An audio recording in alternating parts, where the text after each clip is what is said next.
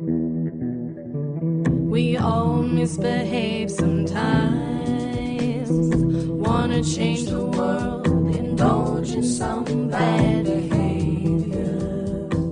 Hello and welcome to Bad Behaviour. My name is Nicola. And I'm Rosalind. How have you been bad this week, Rosalind? So recently it was Australia Day, or Invasion Day, Survival Day, as we also call it. And I realised that a lot of friends who live overseas don't realise that Australia Day is a very controversial day in Australia. For those who do live overseas, we celebrate on the 26th of January. And in 1788, that was the day that the first fleet landed in Australia to colonise Australia with white settlers. It is a day that signifies the beginning of the dispossession of Indigenous people, the destruction of their culture, and represents the massacre of Indigenous people here in Australia. It was originally celebrated on another day. We should definitely celebrate an Australia Day, but it should not be on January 26th.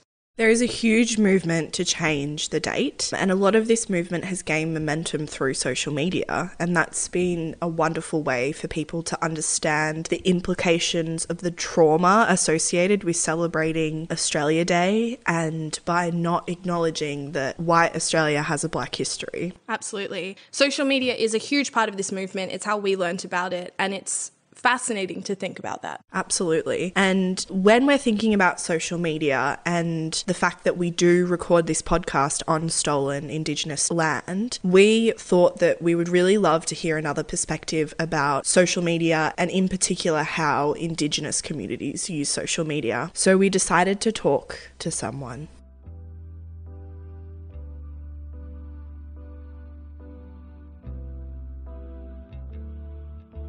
Today, we will be talking to Professor Bronwyn Carlson, who is the head of the Department of Indigenous Studies at Macquarie University. Professor Carlson is an Aboriginal woman who was born on and lives on Daharwal country in New South Wales, Australia. She is the author of the book The Politics of Identity: Who Counts as Aboriginal Today, and the co-editor of The Politics of Identity.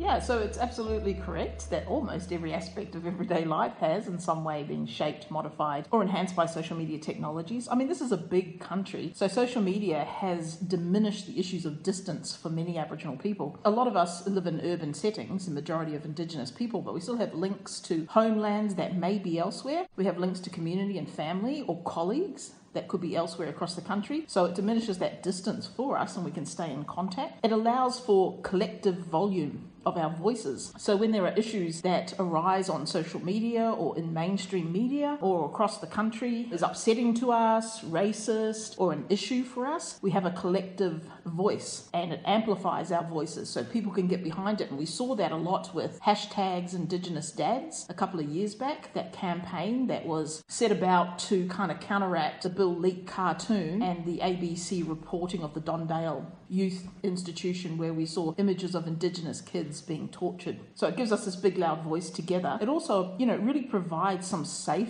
sort of spaces, particularly for some groups within our communities, like the LGBTQI plus communities, who can actually feel safe in online pockets in places they create for themselves. It's really enabled large-scale and timely information sharing, and there's some really great examples about the way in which Indigenous people have used social media in ways that are quite different to non-Indigenous people to help and support other members of our community. It also really highlights excellent work. It shows, when Indigenous people have something important to say, that we can have a platform where we've been otherwise ignored by mainstream media. And it can really raise the profile of Indigenous voices right across the country. So, I've been interacting with a midwife and scholar from James Cook Uni from the Torres Straits, whom I might never have had ever met before. Other than the support from amongst ourselves, and some critical allies, there's very little support. And that's one of the reasons I'm really interested in this space here. And I'm currently working on an Australian Research Council grant, and I'm looking at Indigenous people's use of social media for help seeking and help giving, because I'm really interested in what people do if they need to find help and how do they use social media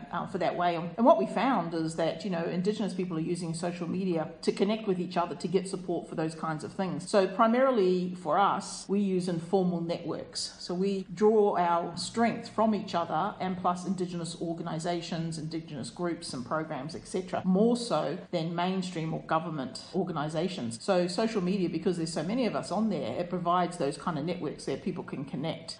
So currently I'm working with the Aboriginal Health and Medical Research Council on a cyberbullying and online violence project in a way to try and show people that there are places that they can go for help for those kinds of things, for online violence. Absolutely an awesome tool for such things, and it's potentially dangerous. Those are the kind of two sides to that. You know, for others, identifying as Indigenous is a political statement. We do it loudly. It helps us belong, it helps us connect. Great way to meet other Indigenous people in this digital world. But for some people in my research, they decided they wouldn't identify openly online for a few reasons. One was the fear of trolling, cyberbullying, online violence, including racism, which took its toll on people. And some people said that they didn't have the energy to cope with or deal with that online as well as in everyday life. So they made a choice to just either be a kind of viewer, auditing sort of Twitter and joining posts and not really commenting or revealing that they were an Indigenous person for their own safety. And others decided not to because they were feeling really fearful of being confronted about their physical appearance. So they might have been fairer in colouring, might have had blue eyes, mightn't have looked phenotypically the way in which a lot of people stereotype Indigenous people to look. So they were fearful of the kind of conflict that might confront them. And so they decided not to openly identify, but they were, still kept in contact with Indigenous groups and issues and followed things to be part of that, but just for their own safety more so than anything else. And some people just said it was too exhausting. They actually had fatigue from the battles, from facing racists, facing trolls, facing conflict, facing issues around their identity, and they were just fatigued from it but wanted to remain on social media. A lot of people see themselves as being opposed to racism but will stay silent. And so what we need is more people to be anti-racism, to call it out. And, I've seen this on social media myself when somebody's made a racist post against somebody and then non-Indigenous people will come on and go, educate yourself, that's not correct. But I also caution people to be careful of the battles, because just having to be constantly... Because I kid you not, the amount of racism on social media is so significant that if you were following Indigenous people, you would have to spend most of your day counteracting racist comments. It is relentless. And even to the point where some publications that post on social media turn off the commenting so as Indigenous people have some sense of safety when they produce op-eds, etc. So you'd be constantly battling. And I think that in itself can have some form of fatigue on people as well. And we have to remember, that we don't know what kind of past that a lot of people have had. We don't know what kind of triggers will take place when people are confronted with this. So I always say to people, you know what, you have every right to block and delete. Every right, and that's what you should do. You shouldn't engage with just constant racists. It's just too much. It really is too much. And we're not taught on how to respond. So in the everyday, if I'm confronted by racists, if for whatever they have to say, I can say something like, sorry, you've mistaken me for someone who thinks like you and I don't. And I can choose to walk away and not engage. But social media is so much different because it's all day, every day. It's ubiquitous. It follows you around. We all have we get dings and sort of chimes on our phones when somebody's commented. It's so easy to get drawn into these pointless arguments. If somebody holds really deep-seated racist views and they feel brazen enough with their picture and profile name to make comments to people, then they're not going to be deterred by anything you have to say. But I don't think we should allow them to get away with it either, and I love there's some great stories from Indigenous people who have called them out. Nova Peris, former senator, she called out a racist on social media who actually was found guilty in a court of law. There are things you can do. A lot of people don't know that the Office of E-Safety Commission has huge authority to pull down such posts and to actually take action on your behalf. So there are things that you can do, but taking on racists, taking them on every day, all day, you've got to think what that might do to your soul.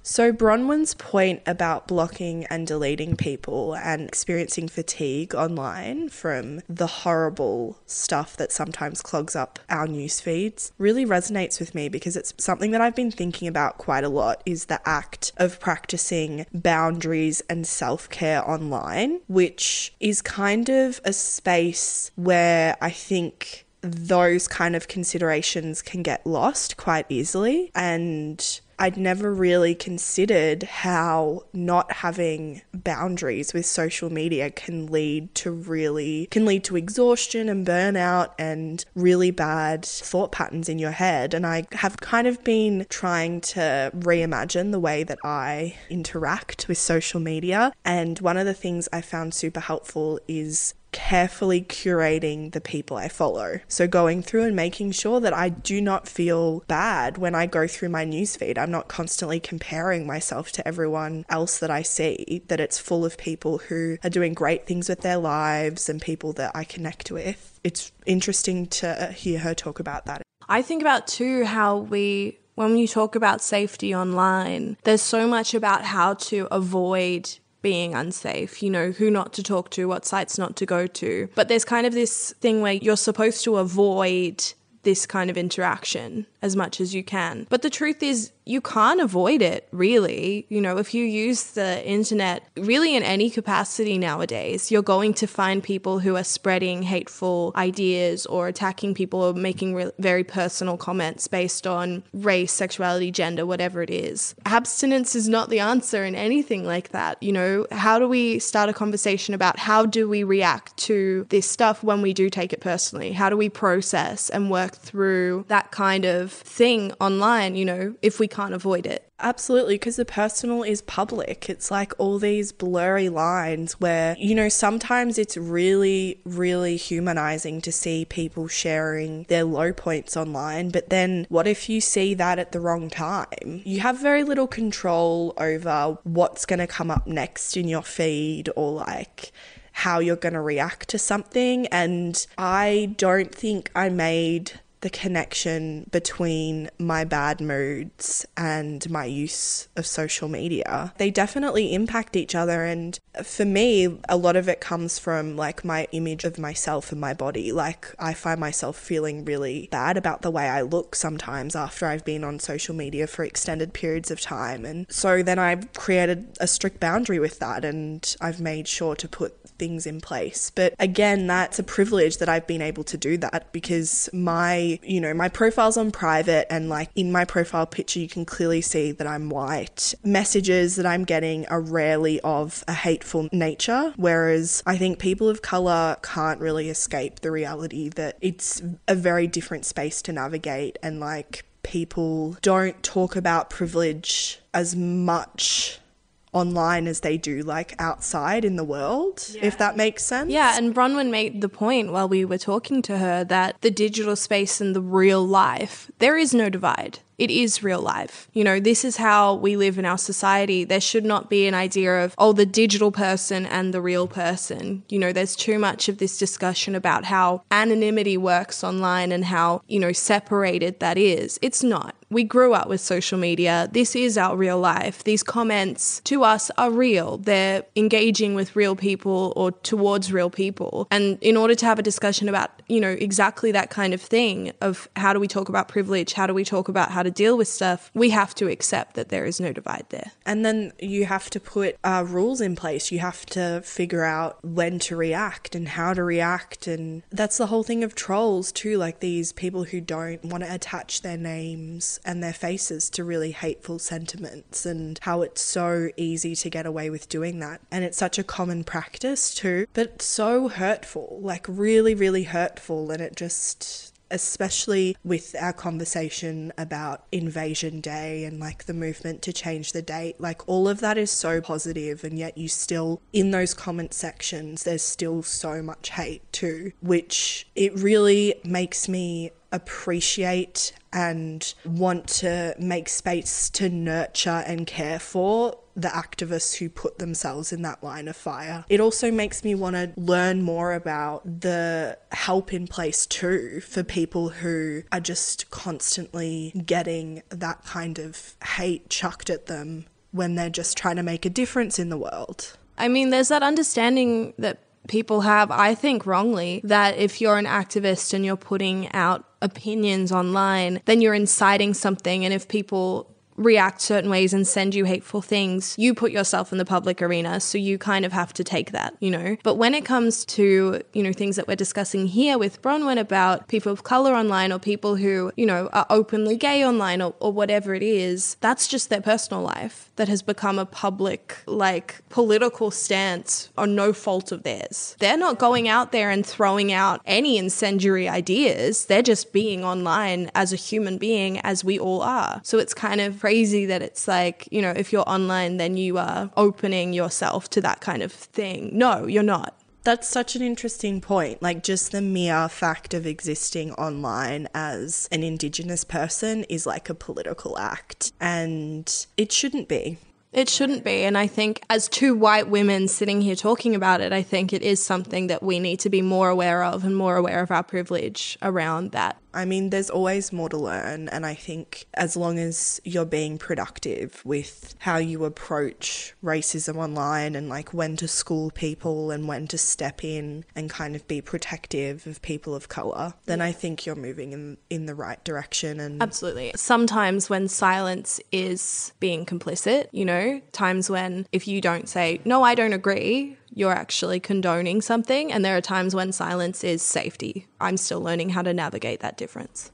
I think the danger is when we start to think about social media as some online world which is not in the real world, and there's some difference there. It's not. It's an everyday practice that a lot of people are involved in. And most people who can access the internet, have a phone or access to be online, are generally on social media. I'm sure there are people who are not. It's quite a, you know, an everyday activity for millions of people right across the world, and including here in Australia. So the idea that people are going to, you know, stop using it or doing all these things is not really going to happen in the short time. You know, maybe in the future that might happen, but for now, we have to work out ways in our society and how we're going to deal with that. I often think about Indigenous people and part of our cultural protocol. There are things that we know how to behave. We're taught this from young children. We're informed by our kinship systems. We understand that there are certain protocols. And I'd say in non-Indigenous society, that's the same way. You wouldn't speak to people in a certain way. You behave in a particular manner. We don't teach that in the digital sense to our children. What we need to do is social media sort of hit us a few years back, and it's kind of like suddenly upon us all, and we haven't stopped to think about how we're educating young people about our cultural and social belief systems and worldviews about how to behave in digital spaces. We have to stop this nonsense that it's somehow an anonymous space. It's different from the real world. It doesn't have the same impacts. It certainly does. If you were to talk to people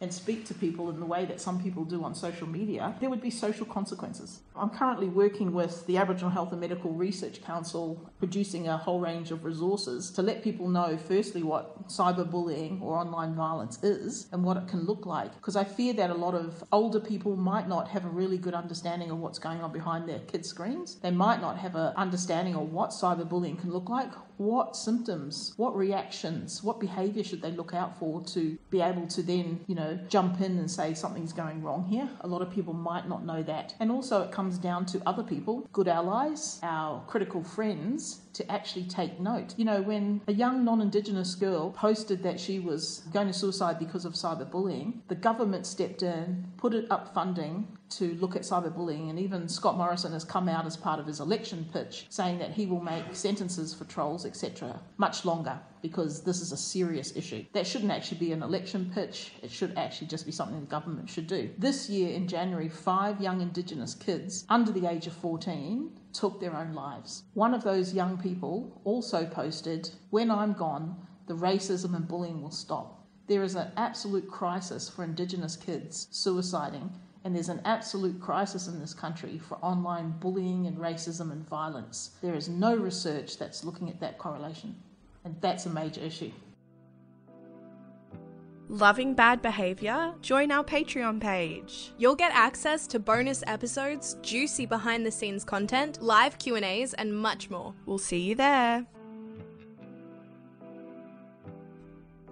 I think some of the things that people should follow, one would be Indigenous X, which is probably the most well-known. But there are some really significant voices online, like Celeste Little, who writes some fabulous op-eds. Yeah, brilliant writer. Lisa Wadago, who actually promotes Indigenous business. And I often quote Lisa because she's absolutely fantastic, and it's her company that designed our cyberbullying posters. As she once said that Twitter is like a digital midden. And so if you're familiar with the midden, that it's kind of like this place where people meet and layer upon layer of something is left behind. Yeah, middens can tell us where Aboriginal people have met for 60,000 years or plus. So Twitter is this place where all of this information is being layered upon each other, and then in the future, our future ancestors will look at Twitter and think about what kind of world we were living in this time. Lisa's a fabulous scholar who started Deadly Bloggers many years ago, so Indigenous people have been participating in online spaces for a long, long time. She's definitely somebody to also follow. And one of the things that we have to remember is that people who come to social media, this is not a disembodied space. So this is people with agency, with history, with life.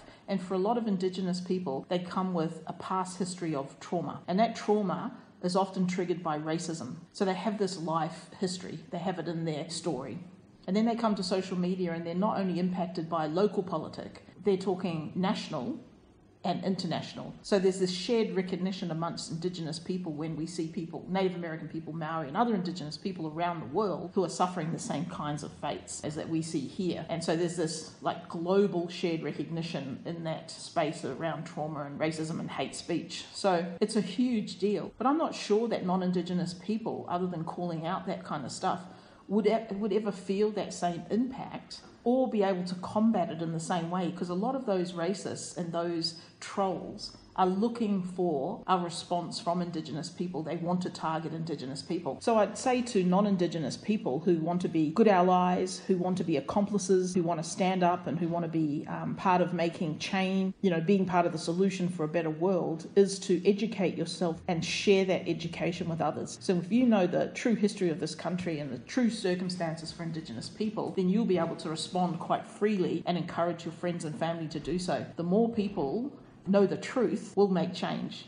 So a young Native American PhD student of mine, she said people ought to be accomplices, because good allies just means they can speak up for Indigenous people, but they put nothing on the line. When you're an accomplice, you're in it for the change, and you put yourself on the line. You look at the resources that you might have that you can produce. So it's safer for you to speak up, as you've mentioned before, but it's also safer for you to do many things, and you have access to resources. So being an accomplice, and we need a few more of those.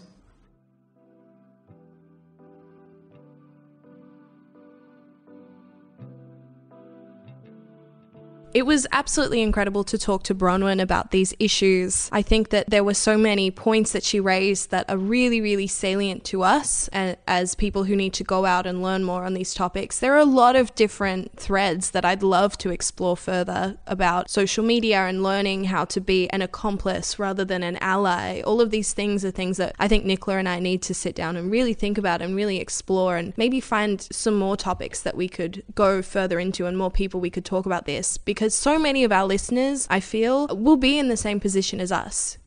People who want to find ways to be that accomplice and to be that positive power for change while still accepting and understanding our privilege and navigating these places online to create safe spaces for others. Absolutely. And I think too, even us, the idea to create this podcast and making space to have these types of conversations, it's powerful when you speak to someone like Bronwyn who provides really distinct perspective. And I love having these conversations, and we always say every time we talk to these incredible women, we leave feeling inspired and we leave feeling fired up and ready to make changes within our own life. And for me, I would say one of my reflections from the conversation with her is about there's no disconnect between my social media self and my actual self. And I think when I'm navigating those spaces, to continue to remember the power structures that are at play and the things that are unspoken but that exist underneath all of it, that are kind of impacting different people's experience. And as with anything, it's always good to be reminded of things that are totally outside of your scope of experience. Absolutely. I use those moments to kind of jolt me awake and to remember why I constantly need to be furthering my learning about feminism. And it gives me like direction and hope in a way that is so tangible. Bronwyn was amazing, and she really talked on so many different things that have raised a lot of questions that touch my life in different ways and that have raised things that maybe I need to change about being online as well. If anyone listening has any topics related to this that have been raised throughout the episode, it would be absolutely amazing if you reached out to us, because we would love to explore questions that you yourself are asking and look into that more. We are going to link to the people that she shouted out to, and we'll also link to some of our favourite Indigenous artists and activists. Thank you so much to Bronwyn for coming on and chatting to us, and we can't wait to talk to you all again on the next episode of the Bad Behaviour podcast. Loving bad behaviour? Join our Patreon page. You'll get access to bonus episodes, juicy behind the scenes content, live Q&As, and much more. We'll see you there. We all misbehave sometimes. Wanna change the world, indulge in some bad behavior.